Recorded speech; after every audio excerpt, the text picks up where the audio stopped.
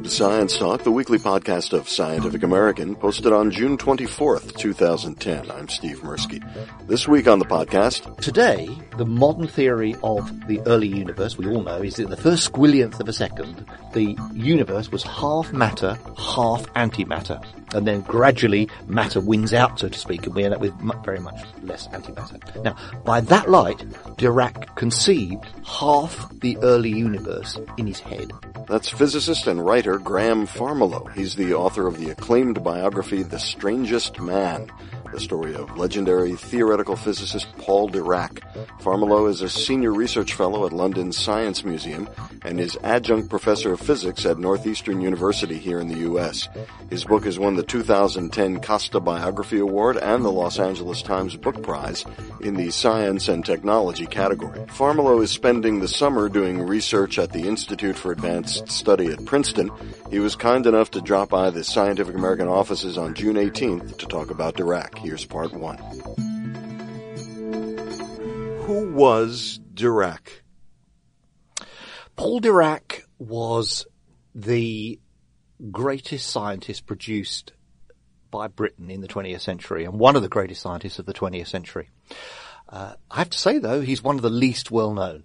I mean, on his 70th birthday, C.P. Snow said of Dirac that he was the greatest living Englishman, Churchill having died. And the audience were nonplussed because most of them had never heard of him. So he is very much an anonymous figure outside that of the community of theoretical physics.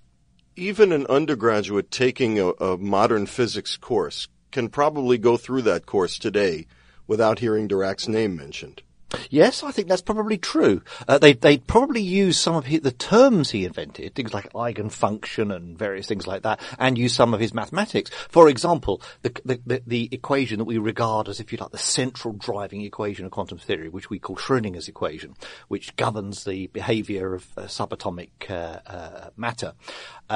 The version of that is fully dependent on time, right, which most undergraduates will do in their course, that was done independently by Dirac as well.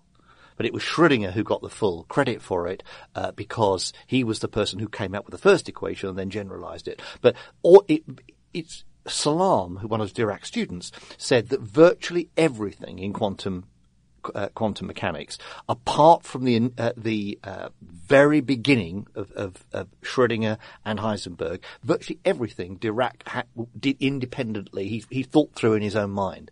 I mean, he really was one of the co-inventors of the subject. And what's really amazing is this work was done primarily on his own. Yes. At a desk, yeah, with a pencil and paper. That's right. He was the classic loner. Make no mistake. He needed other people in the sense that all scientists need them, to verify his logic, to pick him up when he made slips and what have you. Like all scientists need that. But he hated working in teams. He, as you rightly say, sat at this cheap school desk in his rooms at St. John's College in Cambridge, and he worked alone, and that's how he wanted to do it. Didn't want to partake in all these debates, the Bohr-Einstein debates and all this other stuff here. He just wanted to be on his own.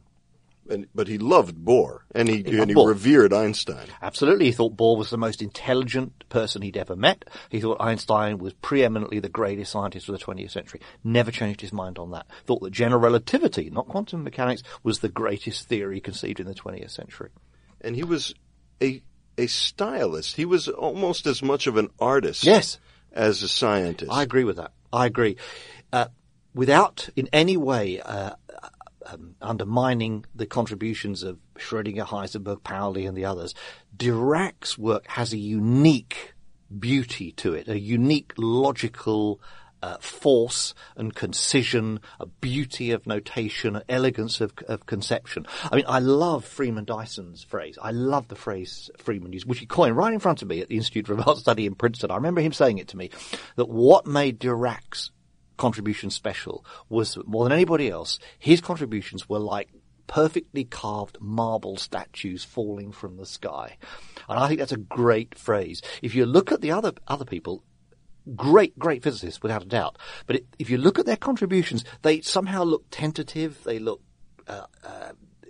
somewhat messy, right? But Dirac's, you can read them today. They look completely modern, and particularly in his later part of his career. I mean, you think the stuff that he was doing, for example, on the magnetic monopole, still not verified. That's an absolutely beautiful piece of science, fundamental today in the way that advanced quantum field theory is done.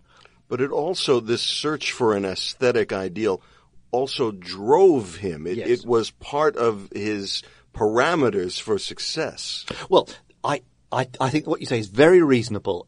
In the book, though, I question whether that was actually the case when he was a young man. He certainly had that, as he put it, like a religion as an elderly man. That's not in doubt. Right, but you think that might be a little bit of revisionist history on his part. Exactly. If you look, there's very few mentions of beauty, which became his obsession when he was young. He did mention it, though. In a talk he gave as a graduate student, he actually inserts the word beauty when talking about Einstein's general theory of relativity, theory of gravity. And he puts that in. So he was thinking about it. And in the book, I trace this back to his school days in Bristol, where Sir Henry Cole and others. Henry Cole invented the Christmas card in Britain, the first director of the V&A. He wanted beauty to be part of the education of young people. So Dirac was actually saturated in it. And it became, as you rightly say, Steve, a big part of his approach to physics. But there's no, in my opinion, there's no evidence that when he was co-discovering quantum mechanics, that he was driven by beauty in the way, as you rightly say, that he if you like, retro-interpreted his activities later on. Yeah, later in life, he actually advises people to go for the beauty in their formulations over experimental verification. Yeah, he wrote that in Scientific American. In 1963. Yeah, that was the article where he came out of the closet of the theoretician, if you can call it that, and wrote his first popular article. It was based on lectures he gave at Yeshiva, not far away from here, and those two phrases come up in that article, right? That one is that God appears to be a very fine, pure mathematician. Right? He got that line from James Jeans way back in 1930. I suspect he'd forgotten he got it from there, but Jeans came out with that beautiful line. But he also said, the phrase that you just mentioned there, that it is more important for a theory to be mathematically beautiful than for it to agree with experiment. And he absolutely stood by that statement. And you'll know that to some degree, that is, if you like, a credo of perhaps the modern string theorist, who invests a great deal in the mathematical elegance of the theory, right? Even though there's no, at the moment, any direct evidence to verify it. So there's a lot of faith there that the theory is going to come good in the end. Let's go back to his actual contributions to physics. If you think it's even possible, can we try to explain to people who might not be all that familiar with, I mean, Schrodinger they've heard of because of his cat, and Heisenberg they've heard of because of Dirac's daughter told me that they often visited the Schrödingers, and the one thing they didn't have was a cat. Well, they might have had a cat. I know. I love that remembrance of Monica, but sorry, I digress. You know, they might have had an infinite number of dead cats. Yes, that's very true. So we can't know for sure, but there was no visible evidence of a cat. So we have Heisenberg is famous in general parlance. Most people have heard of the uncertainty principle, even if they don't know what it is. That's true. Dirac, what actually was it that he did that was such an important contribution to the building of the edifice of quantum mechanics? All right. Well, lots of things, but perhaps I can give the greatest hits. As you rightly say, there began two theories of quantum mechanics. There's the Schrödinger one, where you look at things like electrons and subatomic matter in terms of waves. You look at their behavior in terms of waves. There's also the first one that came out was Heisenberg's, and he was looking at things in terms of matrices, arrays of square numbers, complicated stuff. And even Einstein, that gave him the heebie-jeebies. I mean, can it make nature really be this complicated? So you have what looks like two completely different approaches to that theory. So in a sense, you have the same reality, but you're representing it by, if you like, there's Japanese and there's, I don't know, English, you might say, right? So you've got things that look very different, but they're representation of the same reality. Now, after Dirac got his PhD, the first PhD in quantum mechanics, and after making a fundamental contribution that's the basis of microelectronics, we'll pass over that, when he went to Bohr's Institute, where Bohr called Dirac the strangest man who ever visited that institute, what Dirac did was set up a theory that enabled you to go from one representation to the other, from Heisenberg's to Schrödinger's and back, right? And he called that theory his darling. And it was his favorite piece of work because he actually set out to do it, right? He thought these two things were pretty much the same, and he set out to do it, and he did it. And he was very, very proud of that. Now, the next thing he did, which he was one of the co-inventors of quantum field theory. Now, we all know about gravitational fields. We all have an intuitive feel for, the apple falling in Newton's garden, pulled by gravitational field. We know about electrical magnetic fields. What Dirac was one of the first to do, independently of other people, was to show that the idea of that field could be quantized. Right? You could introduce the quantum, the granular aspect to the concept of the field. So he was one of the inventors of the fundamental approach that physicists use to understanding reality now.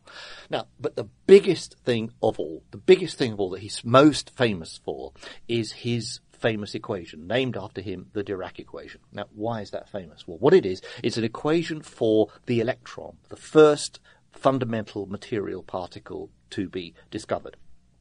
Now, what made that equation so special? Well, the first quantum theory, the ones we've just been talking about, had to be flawed because it was not consistent with Einstein's special theory of relativity, Einstein's theory of space and time that modified the Newtonian conception of the thing. And Einstein basically had this set of rules set out in special relativity that governed the way that a theory must behave if it's to be in conformity with nature. The problem was that quantum theory did not conform to that theory.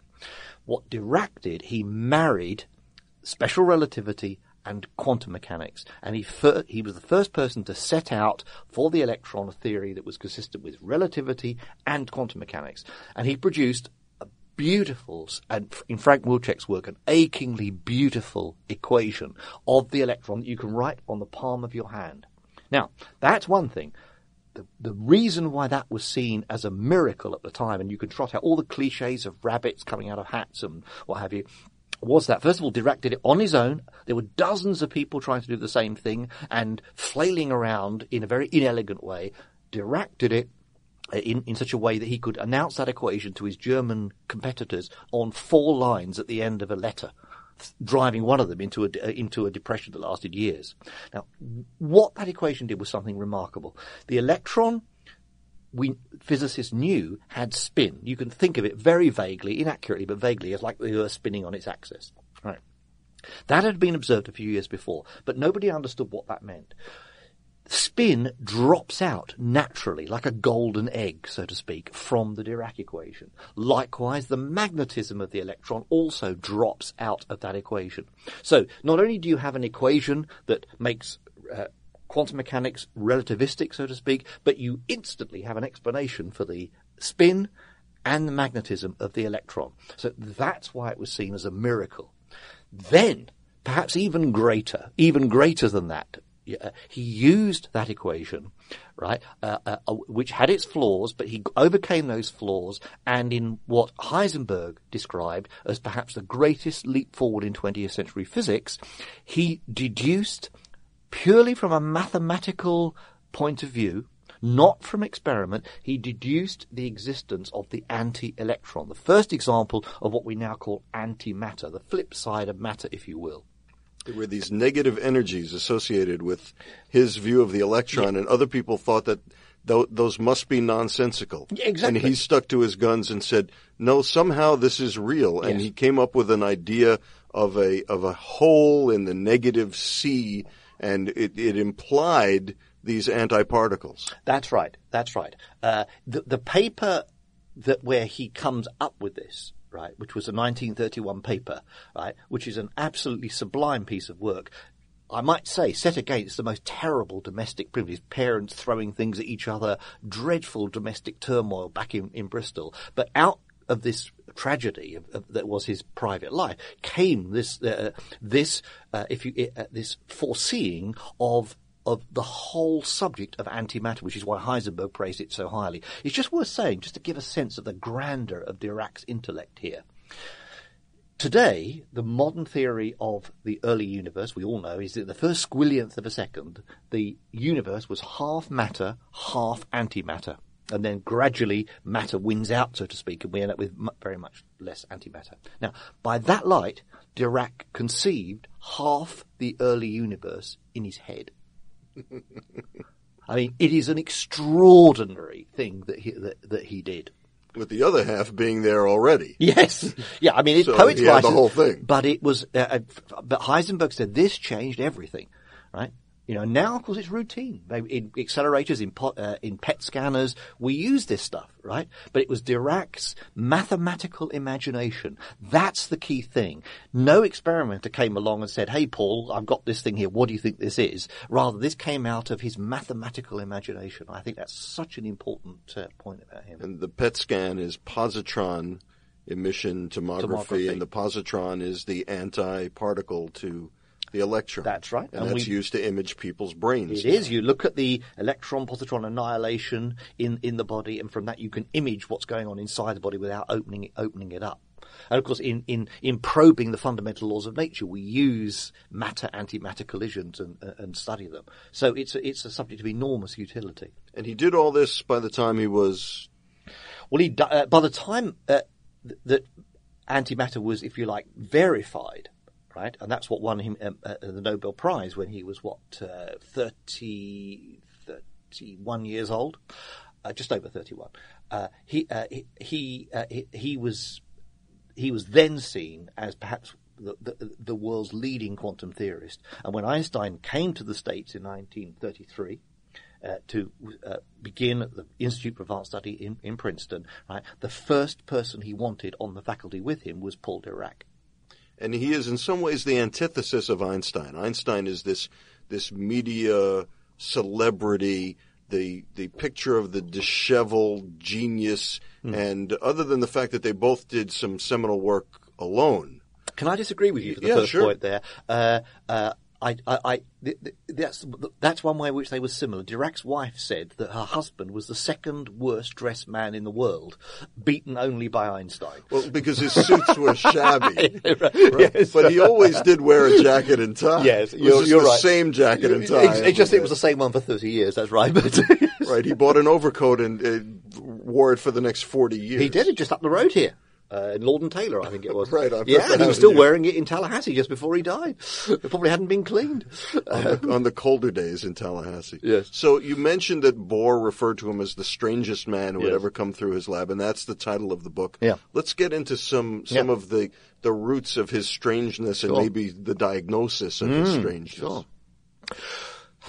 Where do you begin? Every physicist, right, every PhD physicist at least, has to know about Dirac stories. And these are stories that tend to illustrate a very, very singular cast of mind, rectilinear in thought, very, very literal-minded, great taciturnity, great unwillingness to speak. I mean, so literal-minded that when his wife says, "What would you ever do if I left you?" A threat that she's going to divorce him. What would you say? What would you say if I left you? And his response is, "I would say goodbye, dear." Yes, that's right. That's right. Incidentally, these things are always accompanied. You tell the story quite accurately. There's always the Dirac pause, and it lasted, incidentally, up to minutes. Right? Heisenberg said 20 minutes at a point. So he would be going through, right, a kind of many worlds histories of all the different ways of answering the question before he settled on the one that he, and as you rightly say, Steve, there, he thought there for 20 seconds before the logical answer, which is he would say goodbye, dear. The best example of the Dirac story occurred in the States. I think it was the first time it occurred was 1929, when I think it was his first visit to the United States. And he was on touring the Midwest, and this when I began writing this biography, I did not believe this story, I have to say. And that's true of many Dirac stories, incidentally, that they transcend belief, many of them. And in this lecture, Dirac, who was a very, very fluent speaker, the chair of the discussion turned to him and said, after your lecture, Professor Dirac, would you take questions? And Dirac said yes. And this guy at the back puts his hand up and said, Professor Dirac, wonderful lecture. I didn't understand the equation on the top right hand of the blackboard. And there's Dirac, total silence. After half a minute, chairman, everybody's getting very antsy, and the chairman turns to Dirac and said, would you like to answer the question? And Dirac said, it wasn't a question, it was a comment. Right. This really sums him And up. he said that more than once. His great friend, Leopold Halpern, who very, very kindly gave me hours of his time, just before he died, one of my outstanding questions was, did you ever ask Dirac about that? And he said, yes, I did. Right? And Dirac said, yes, why is it funny? So let's get back to Dirac's oddness and where it might have come from. Yes. Okay. Well, for a regular person, the most striking thing about Dirac was his taciturnity. He was very, very happy to go for days, even weeks, even among his family, without speaking. Now, incidentally, there are people who will tell you, and they're right, that he would, in certain circumstances, talk very fluently. In normal circumstances, he was very, very quiet. And he knew this. He collected in his papers accounts of people who thought this was hilarious. Right? So he knew that other people knew that he was regarded as a strange person. He knew that. And I don't think he was offended by that, but he was very aware that he was different from other people. And he put this down to his extraordinary upbringing. This was an R-rated upbringing by his account. He was one of three children of a couple in Bristol, England. His father was Swiss. His mother was a librarian in the Bristol City Library. They had the most extraordinary family environment. In particular, they hardly ever had people come into the house for social reasons. They were basically excluded. Very few exceptions. They were just in there, in that house, in that hothouse. And his father would drive them on because he would only speak to his children in French. At mealtimes, this is the really dramatic part of the thing, at least from the outside, something that Dirac told many close friends about, always in the same words, was that at mealtimes, the family would split into two. His mother would be in the kitchen with his sister, Betty, and his brother, Felix. His father would sit with Paul Dirac in the front room. In the kitchen, they were speaking only English. In the front room, his father would only speak to Paul in French. In fact, later on, Dirac apparently told a reporter noted that Dirac as a young boy thought that men spoke French and women spoke English.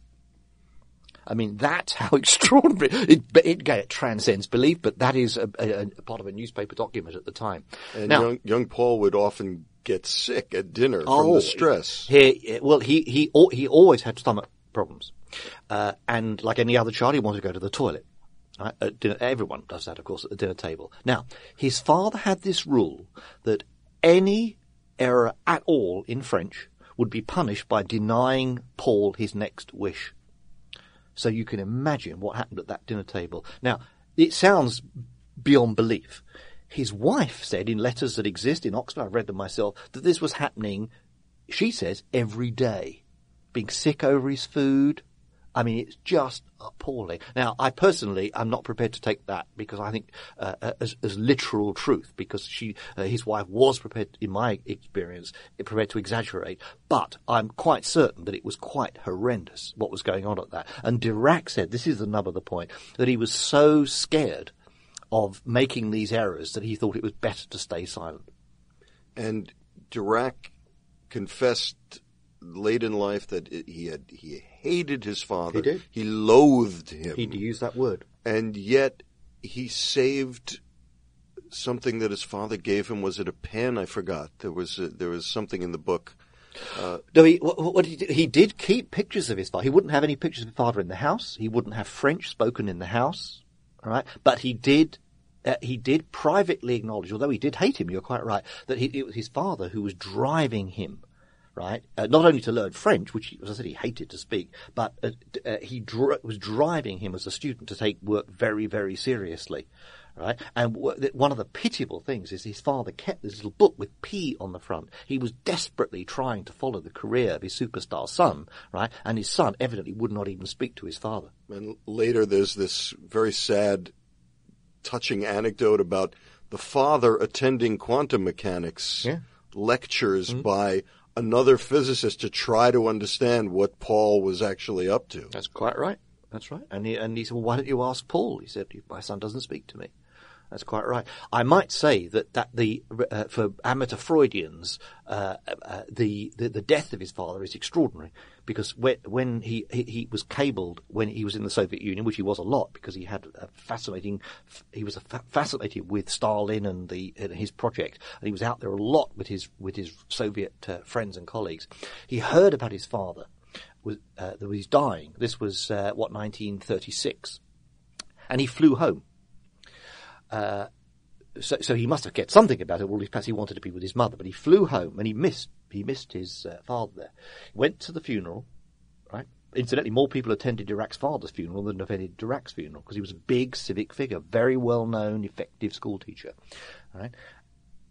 When he came back from the funeral, and the handwriting Dirac used in the letter to his girlfriend was the biggest handwriting he's ever used in his life. I've seen it. I held the letter in my hand. Within 10 days, Dirac had ascended the tallest peak in Europe, Mount Elbrus, and he never climbed a peak as high as that again. So there was something that had been liberated in him. I feel much freer now. I'm my own man, words to that effect. He wrote those words, and I've seen the letter.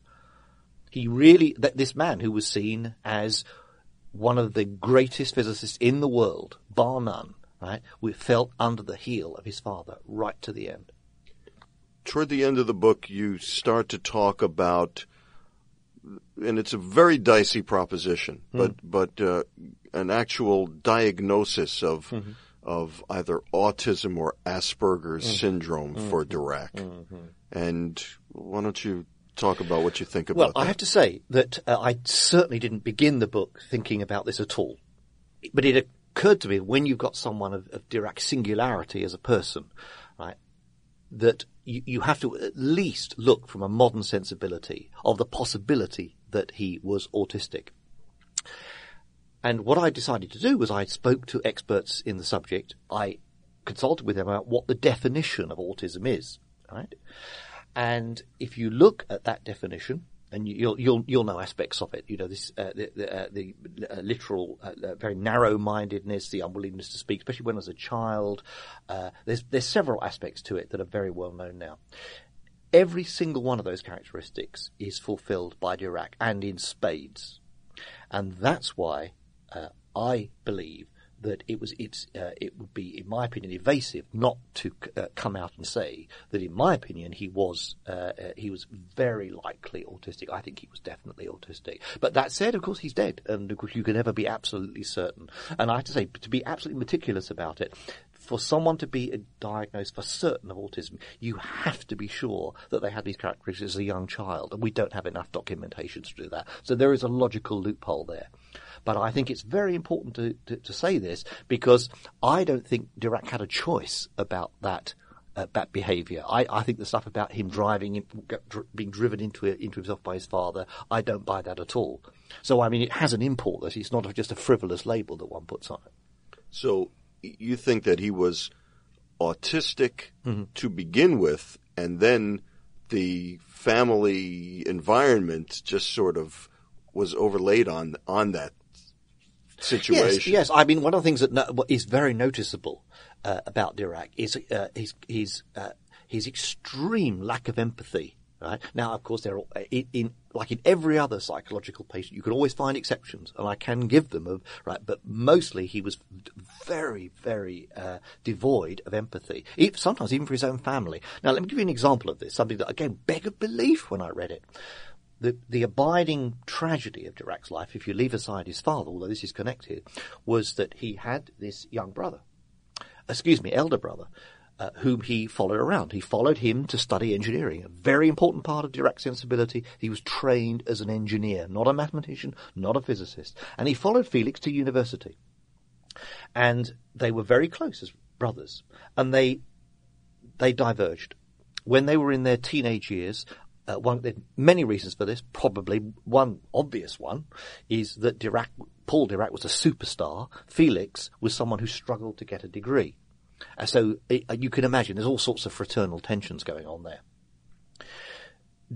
Felix desperately wanted to be a doctor and was forced by his father into this into a rather ordinary career as a moderately successful draftsman. When Dirac was just coming up to the end of his PhD, this is in March 1925, when he incidentally wasn't speaking to his brother. He was actually he would walk on different sides of the street to avoid him. He got this letter from his Auntie Nell saying that his brother had killed himself. Felix had been found under a holly bush and had taken potassium cyanide and killed himself. Now, Dirac never spoke about this subject extensively, to the best of my knowledge. He certainly didn't speak to his wife. He didn't even speak to his daughters, except for one moment when he opened a tin, little tobacco tin, showed them the picture of his brother, shut it, and never said anything else. So I think it very reasonable to say this was an extraordinary trauma in his life. Do you know what he did, though, Steve? He said, right, an authenticated quote, right, that it was only that tragedy that revealed to him that parents were supposed to love their children. Wow. And I say to you, when I looked at that, I thought, this is unbelievable. This guy had been around, 23 years, and he said in a completely calm way that until then he didn't know that parents were supposed to love their children. I mean, how about that? And much later in life, he talks about the fact that it was probably very difficult for Felix to have a younger brother who so outshone him. Yes. But it's said with absolutely no feeling about it, just as a fact. No, that's right. That's right. I mean, as a biographer, when you write about Dirac, it's complicated because this character is crying out for interpretation. Right, and you have to do that as a biographer, but I think you have to be clear about what is fact and what is interpretation. I've tried very hard to do that in my book. Yeah, and you're very successful. And the real paradox, which I'm going to give away the end of the book, the very last lines of the book are about how here's this man who is virtually incapable of emotion, but one has to categorize his scientific philosophy as being one in which emotion, your aesthetic appreciation, is your principal guiding factor. He was a physicist of feeling. That's absolutely right. And he said that if a physicist did not have that feeling about the beauty of theoretical physics, then he or she is in the wrong job. He felt that strongly.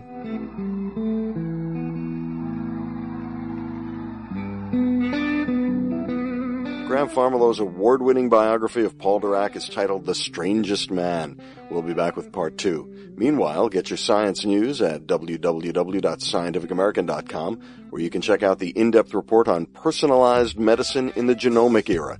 Follow us on Twitter, where you'll get a tweet every time a new article hits the website. Our Twitter name is @SciAm, and Graham Farmilow is well worth following on Twitter. His Twitter name is Graham Farmilow. For Science Talk, the podcast of Scientific American, I'm Steve Mirsky. Thanks for clicking on us.